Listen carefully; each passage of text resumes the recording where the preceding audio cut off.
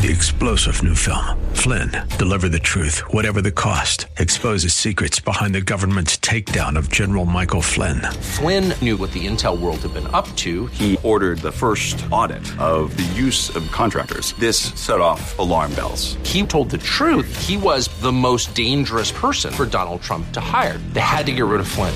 Flynn, deliver the truth, whatever the cost. Available now. Watch it today. Go to salemnow.com. salemnow.com.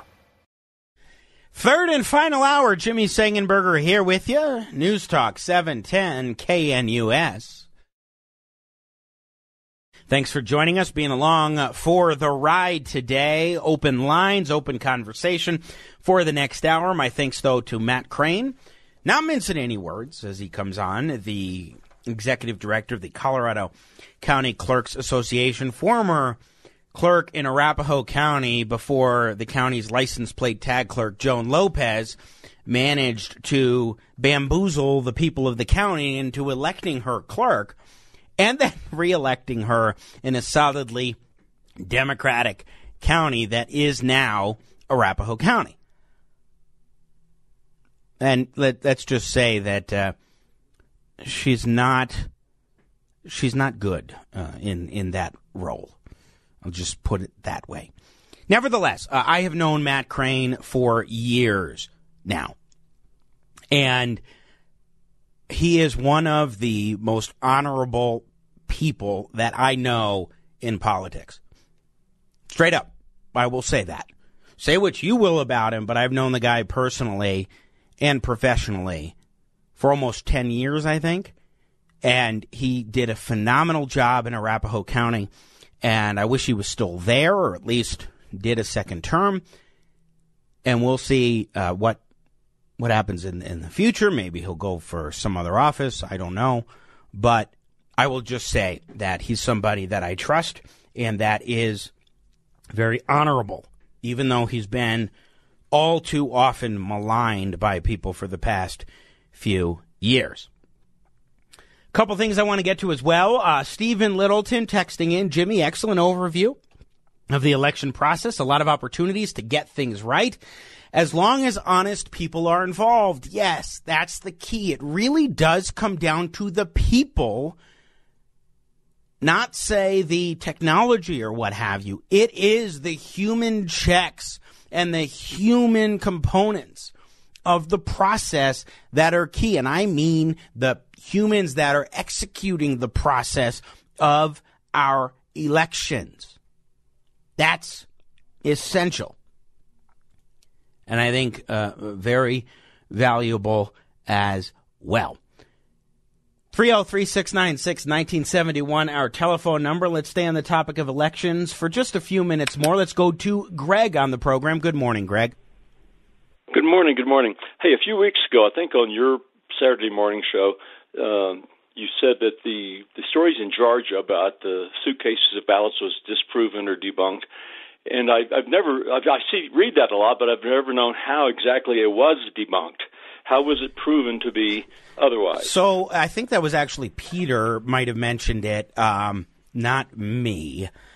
But because I haven't really talked about those other states, but I believe what happened. Yeah, actually, I think it was Peter during our crossover. I'll have to double check with him, but I'm pretty sure we did a crossover, so it would have been on my show, but with talking with Peter Boyles. And I think it had to do with manipulation of the cameras to make it look like there were things going on under the table and so forth, literally under the table and so forth. And that's what it was the video footage was manipulated to give the impression. When you actually look at the timestamps of it all, it's not as was painted. But honestly, I have focused so much more on Colorado and really understanding our process and what goes on here that I am not very well qualified to talk about other states, except insofar as I'm concerned about some of the things that other states did that I don't think would have resulted in a stolen election in any way, but that certainly provided some advantages to the Democrats when we look at Pennsylvania and Georgia. But so I'm not the best to speak on that instance, though, Greg. Okay. Yeah. I was also an election judge doing signature verification, and most of the ones I looked at were dead ringers. I mean, it took me like a second, look at the two signatures, say, yeah, they're the same person, but only about, I don't know, 2/3 or a third of the total signatures actually came to people for verification because the automated system must have approved them automatically before that. And so the signatures must have been dead on. And they use a software system called Periscript to do that analysis. So, a good over 100,000 in the county I was in were automatically approved. And I got the question, the ones I looked at, if they were dead ringers and I approved them, how accurate were the 100,000 plus that actually went through automatically by the software? Sometimes I think if it... Yeah, go ahead. And if it's a 100% fit, that is, a perfect match, I would like to examine that. Because, two people to sign the same signature to get a perfect match Greg, is almost zero. This is why I think it's beneficial to have a signature verification audit mandated across the state. A handful of counties have been doing these audits. They've started piloting them actually in Jefferson County. I think, if I remember correctly, when Pam Anderson, who of course was the Republican candidate for Secretary of State last year, when she was clerk in Jefferson County, I'm almost positive, if not positive, that she piloted a signature verification audit there. And I think that's something that should be done statewide to make sure that after the election you are improving the system every time, because that's fundamentally what you need to do. Would such an audit include contacting the people who had the perfect signature matches and ask them if they voted and if that was their signature? Or how do you audit that? I don't think so, but I don't know the specifics of how they operate it. I think, generally speaking, the only time that they contact voters is when a ballot needs to be cured. I'm not sure about the specifics of the audit and how that operates. Yeah, okay. In that case. I know how the risk limiting audit works because I did that to audit the actual election results, but and that one was a fascinating process in and of itself. But I'm not sure about the specifics. Yeah. Well, recounting ballots should always give the same number. Yes. It's before the ballots get in there that's got to be audited. Part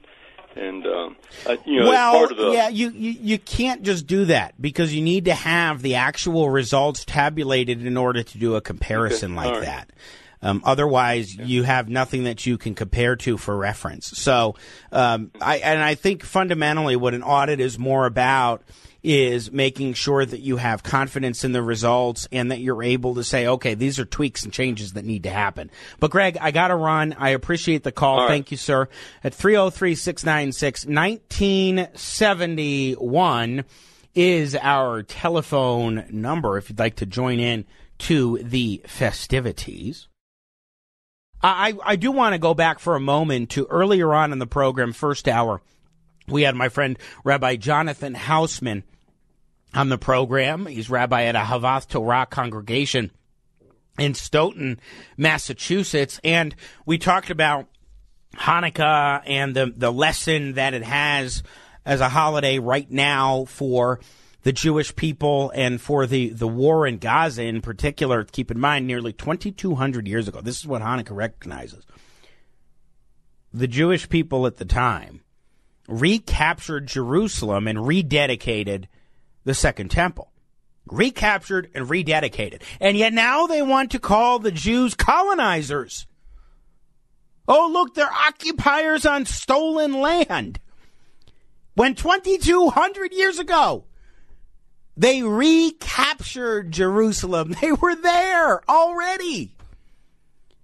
Just absurd. But then you had this from the president of UPenn, the University of Pennsylvania.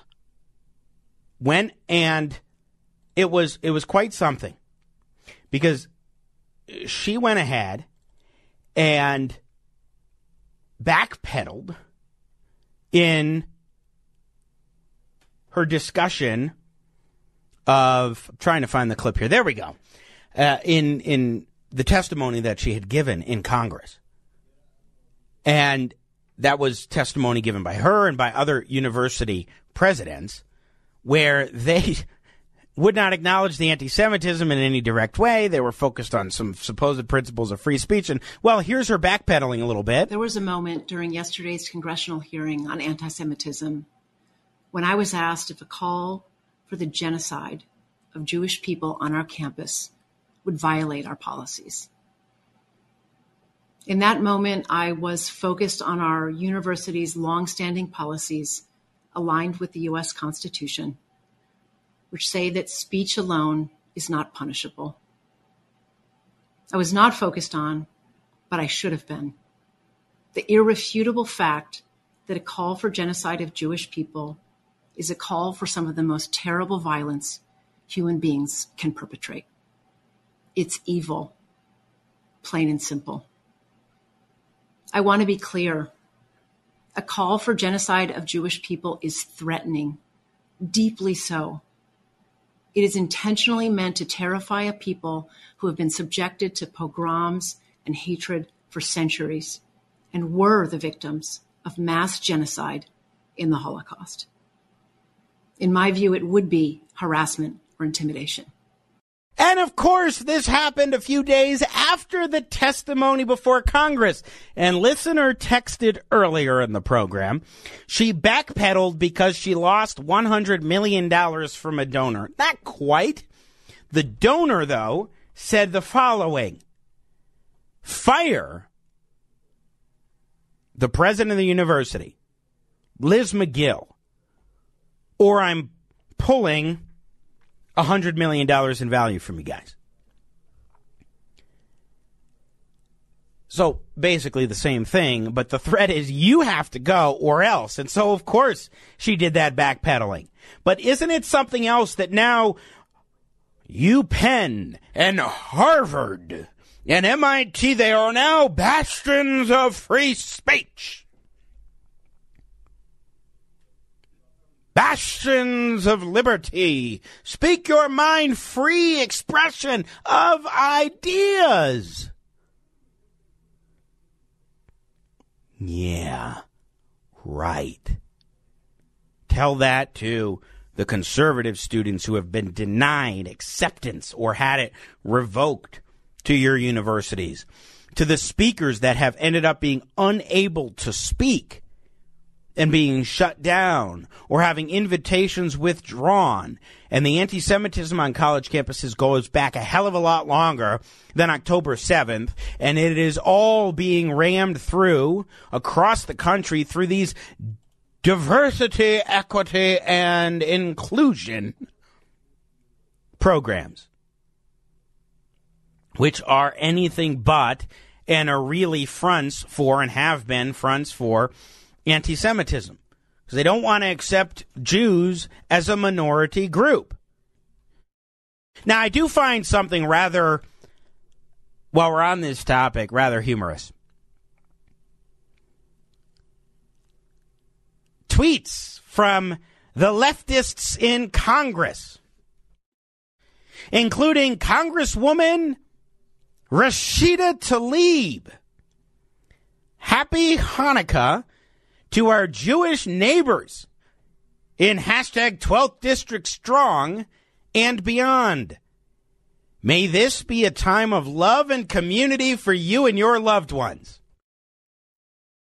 That was Rashida Tlaib on December 7th, 2 months to the day after Hamas attacked Israel in the worst, most brutal, most barbaric attack on Jews since the Holocaust. She calls for the eradication of Israel, pushing from the river to the sea and the rest.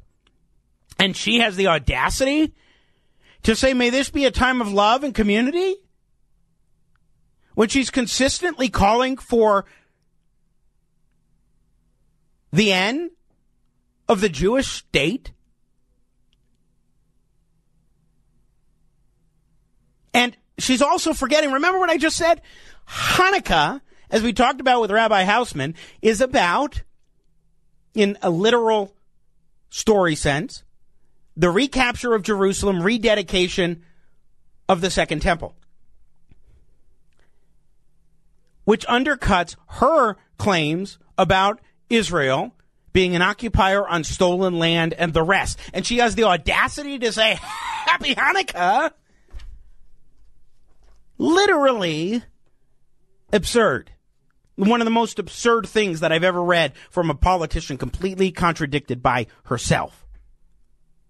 Congresswoman Ayanna Pressley, also of the progressive ilk in the House.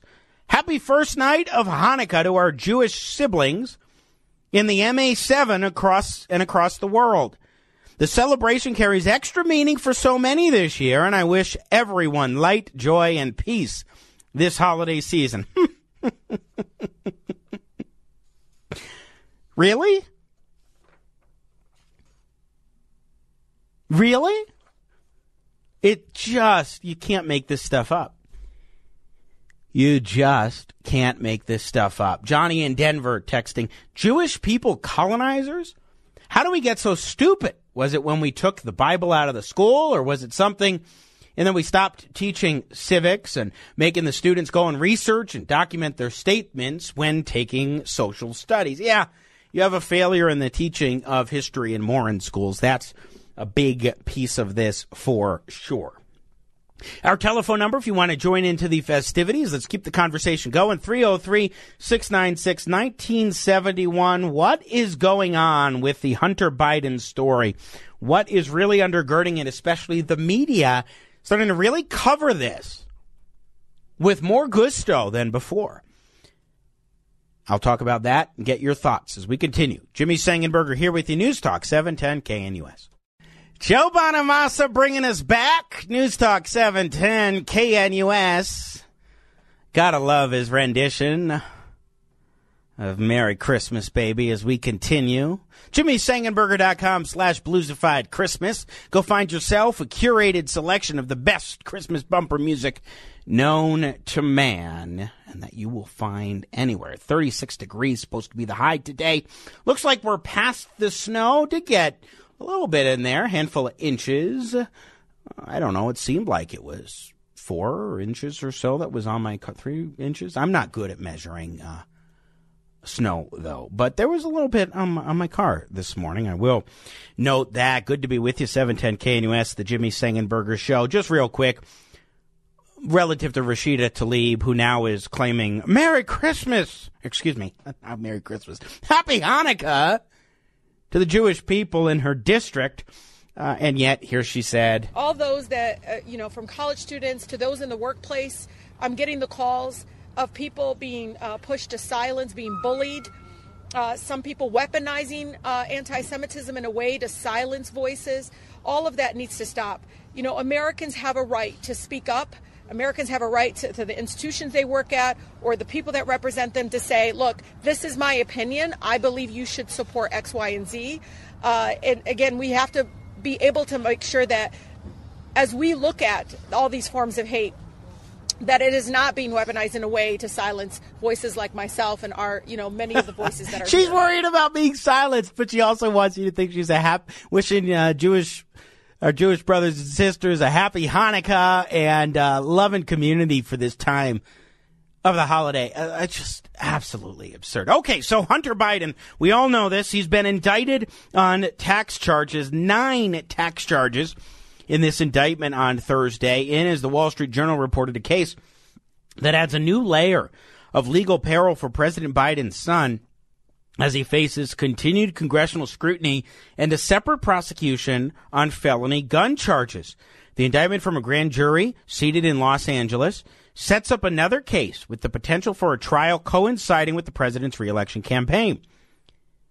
The indictment includes 3 felony charges and 6 misdemeanor tax offenses, adding new allegations to those included in a plea deal Hunter Biden reached with federal prosecutors earlier this year that fell apart. In the 56-page indictment, prosecutors from special counsel David Weiss's office said the younger Biden chose over a 4-year period not to pay at least $1.4 million in federal taxes he owed for the years 2016, the final full year of Joe Biden's vice presidency, through 2019. Prosecutors said Hunter Biden also evaded taxes for 2018 by filing false or fraudulent returns. Hunter Biden, quote, spent millions of dollars on an extravagant lifestyle rather than paying his tax bills, prosecutors wrote in the indictment. But of course, there is more to this story and more that may be to come. Here is CBS's Catherine Herridge summarizing a little bit of that and how it opens the door, this indictment, to more trouble for Hunter Biden. In the first page, I think the language is that they describe him as a lobbyist. Lobbyists have to register under what's called FARA, the Foreign Agents Registration Act, which is a government way of saying that if you're working on behalf of foreign interests, you have to tell the U.S. government. In this case, the indictment spends a lot of time talking about Hunter Biden's business deals with the Ukraine energy firm Burisma. It also talks about his work with a Chinese energy firm, CEFC, and it also talks about his work with Romania. And that, to me, seems to leave the door open to potential FARA violations. I also would add that there has been some reporting subpoenas have been issued for his business partner, the president's brother, James Biden, and that would go to the idea of FARA, working together, lobbying on behalf of foreign interests. Now, we say all of that, but their position has been that he accepts responsibility for this period in his life, but they've in no way admitted that they have been lobbying on behalf of those entities. And it's also interesting that Joe Biden was unaware of this indictment and its details, and he first said, "Oh, that's a lie," when he found out about it.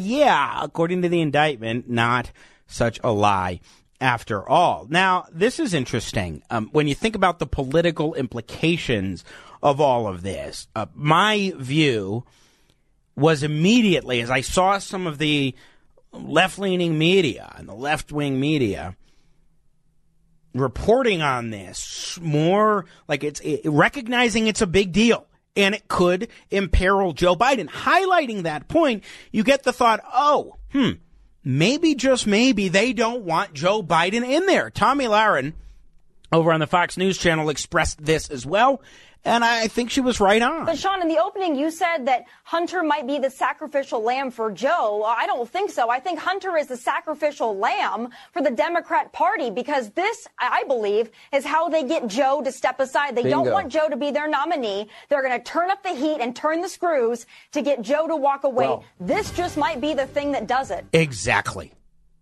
I think that's spot on and exactly right. The question more is the timing of this. I don't think that they can have him stop running now, because I think a lot of the states, they're finalizing their primary ballots, that sort of thing. So to get other Democrats' campaigns, be it Gavin Newsom over in California, Gretchen Whitmer in Michigan, whomever else, getting primary campaigns up and running, not plausible. But what about at the convention? 303-696-1971. Could Biden be replaced at the convention in August? And they ramp up these issues so that you put him into a box where he has to do it.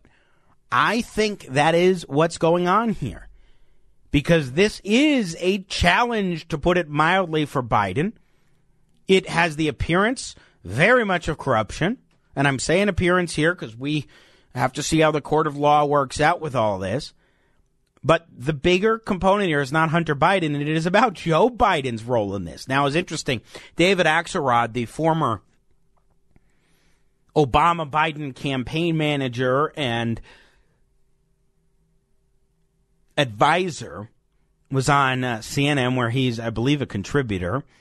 And he said, look, Biden's full speed ahead, but yeah, this Hunter Biden thing is going to be an issue. I don't know, Anderson. I have the strong sense that the president is full speed ahead and that he's going to go through with this campaign. But as I said, he's going to.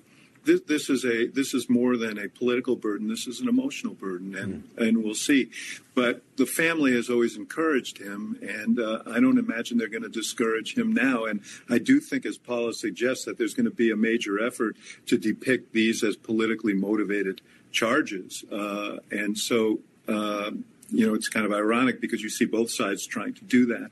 In that sense, this serves This serves Donald Trump's purposes because he'd love to muddy the waters and suggest that the whole system is a swamp and point fingers in a lot of different directions. So it's just one more thing that's going to make it a messy campaign. I don't know how they get off on, with saying Hunter Biden, it's a political prosecution. Really? Just how? How do you draw that conclusion with who is in power right now? That's for sure. Richard, the limo driver. Hello, Jimmy. There are those out there who believe that the California indictments against Hunter are an end run around him having to be deposed by the Congress. And as we know, there's no limit to the deceit of the Democrats. So this is a plausible scenario. Yes, actually, if there's any politics in the prosecution, could be the timing of this indictment trying to, yes, prevent Hunter from being deposed by the Democrats. I don't know how true that is, but there's at least plausible reason to question that. I agree with you, Richard. Listener text coming in. If the Dems kick Biden off the ticket and replace him with Michelle Obama, we will be destroyed. Now, I don't think Michelle Obama is going to be in any way. You have Biden get out. I don't think it's Michelle Obama at all. I think you're more likely to see Gavin Newsom. I doubt Kamala Harris, always possible. Gretchen Whitmer. There are a few, maybe Jared Polis. I doubt it, but possibly. There would be a handful of people that could replace him. So we'll see what ends up happening and how it unfolds. But there's a lot more heat being thrown at Joe Biden, in part because you look at what's happening with the economy right now, and it is struggling. The jobs market is starting to get squeezed, increasingly difficult. It's an increasingly difficult economic environment.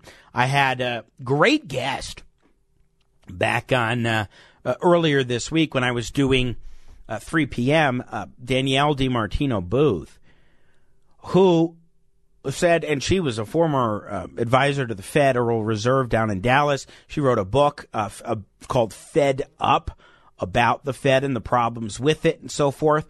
And she said, look, we're in recession right now. Now, you don't have 2 quarters consecutive of negative economic growth yet, so the official tally will take some time before that happens. But she's looking at how we traditionally ended multiple metrics of what happens when you enter into a recession, when you end the quarter before and you begin the first quarter of that recession. So we'll see if that pans out. There's been doom and gloom for the economy for a while, but the jobs market has been robust. But now consumers are cutting back on spending. The job situation is more negative. People are not quitting their jobs, which is normally what happens when you feel confident you can get a job elsewhere and you're not like where you're working, and so forth. Other negative indicators.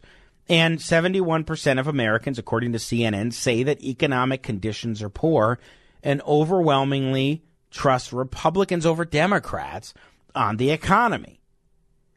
So if that's the case, and you have the Hunter Biden situation on top of it, what does that mean for Democrat prospects next year? It means there's a shadow cast over it, over the party and its chances, particularly because of these troubles with Biden. So the best way to handle this is, or would be, to oust him in the best possible way. So that's why you have a guy like Gavin Newsom clearly trying to do a shadow run for the presidency. Wouldn't it be fascinating, though? Let's just take off our partisan hats. If you're a partisan Republican, take off your partisan hats for a moment. And just think about the spectacle of a decision on a nominee being made by a major party entirely at the convention. We have not had that in decades and decades since reforms that happened in, I think, the 1970s. You haven't had that. It would be just uproariously entertaining. It would be something else to see that kind of a spectacle, because I don't think whoever becomes the nominee is just going to have a walk in the park. Not with this Democratic Party. Not with the divide among Democrats between the anti-Semites or sympathizers and those who are aligned with Israel. The party is divided over that, and I don't think that's going away come next summer. So just from a sort of political science perspective, from the observation of politics and all those dynamics, it's fascinating to think about what could happen at a convention like that. For the first time in many decades, you could actually see them wrangle and debate and discuss who should be the nominee for Democrats, because Joe Biden has dropped out and we can't nominate him. But they bypassed the primary and caucuses because they don't want to just have, what would it be, Marianne Wilson, and there's one or two other Democrats that are running. Williamson. Especially since RFK Jr. dropped out, so he's not in the race. And they're not going to let it be a contest of nobodies, pretty much nobodies, running to be the nominee and being on these ballots. No, they want Biden to stay the nominee until the convention, and that's where they could snatch it from him. Now it's entirely possible he just sticks with it. He gets reelected, and then they replace him a year or two with Kamala Harris, for example, and elevate her. He resigns because he can't do it anymore, and there you go. Now, that is a possibility. Who knows? We'll have to see. But certainly, when you look at the economy and you look at the Hunter Biden indictment, not good, not looking good for Joe Biden at this time, whether it's up against Donald Trump, Nikki Haley, Ron DeSantis, whomever it is. And by the way, this age question, we talk a lot about Biden's age and Biden's inadequacies in that regard. Well, what about Donald Trump's? Here's Megyn Kelly offering some thoughts about exactly that. I think this was in a conversation with Glenn Beck. But there's no question Trump has lost a step, or multiple steps. He is confusing Joe Biden for Obama. I know he's now saying he intentionally did that. Go back and look at the clips. It wasn't intentional. It was look, any of us could have a slip of the tongue, but it's happening to him repeatedly. The reference about how somebody's going to get us into World War II, confusing countries, confusing cities where he is. It's happening more and more. With all due respect to Trump, this is what happens when you're 77 years old. Yeah. Trump seems inhuman, but he's not inhuman. He's a human. He's a man. DeSantis' line about Father Time spares no one was a good one. So, look, if it's between Trump and Biden, I don't think there's any question who's more fit and who's capable. But are we really going to pretend that Donald Trump is just as vibrant and mentally sharp as he was in 2016? That's fair. Trump is more with it than Biden, but he's not as sharp as he was in 2016, without a doubt. That's why Ron DeSantis was hitting multiple times in the debate on Wednesday night about how Father Time is undefeated. He's talking about that, and that's not an irrelevant issue. It is an issue of concern for both parties, and I think it's a fair point to be raised. I'm Jimmy Sengenberger. You're listening to The Jimmy Sengenberger Show. We're going to take a break. On the other side, the man is in the house. Peter Boyle's up from 9 to noon. We'll do our crossover and wrap up the show. Keep it right here. News Talk 710 KNUS. We're going way back to wrap up and wind down the Jimmy Sengenberger Show. News Talk 710 KNUS. Little the great Sonny Boy Williamson, too, with his Christmas song, Santa Claus. You want to talk about one of the best harp players of all time, one of the originals, the OGs. It was Sonny Boy Williamson.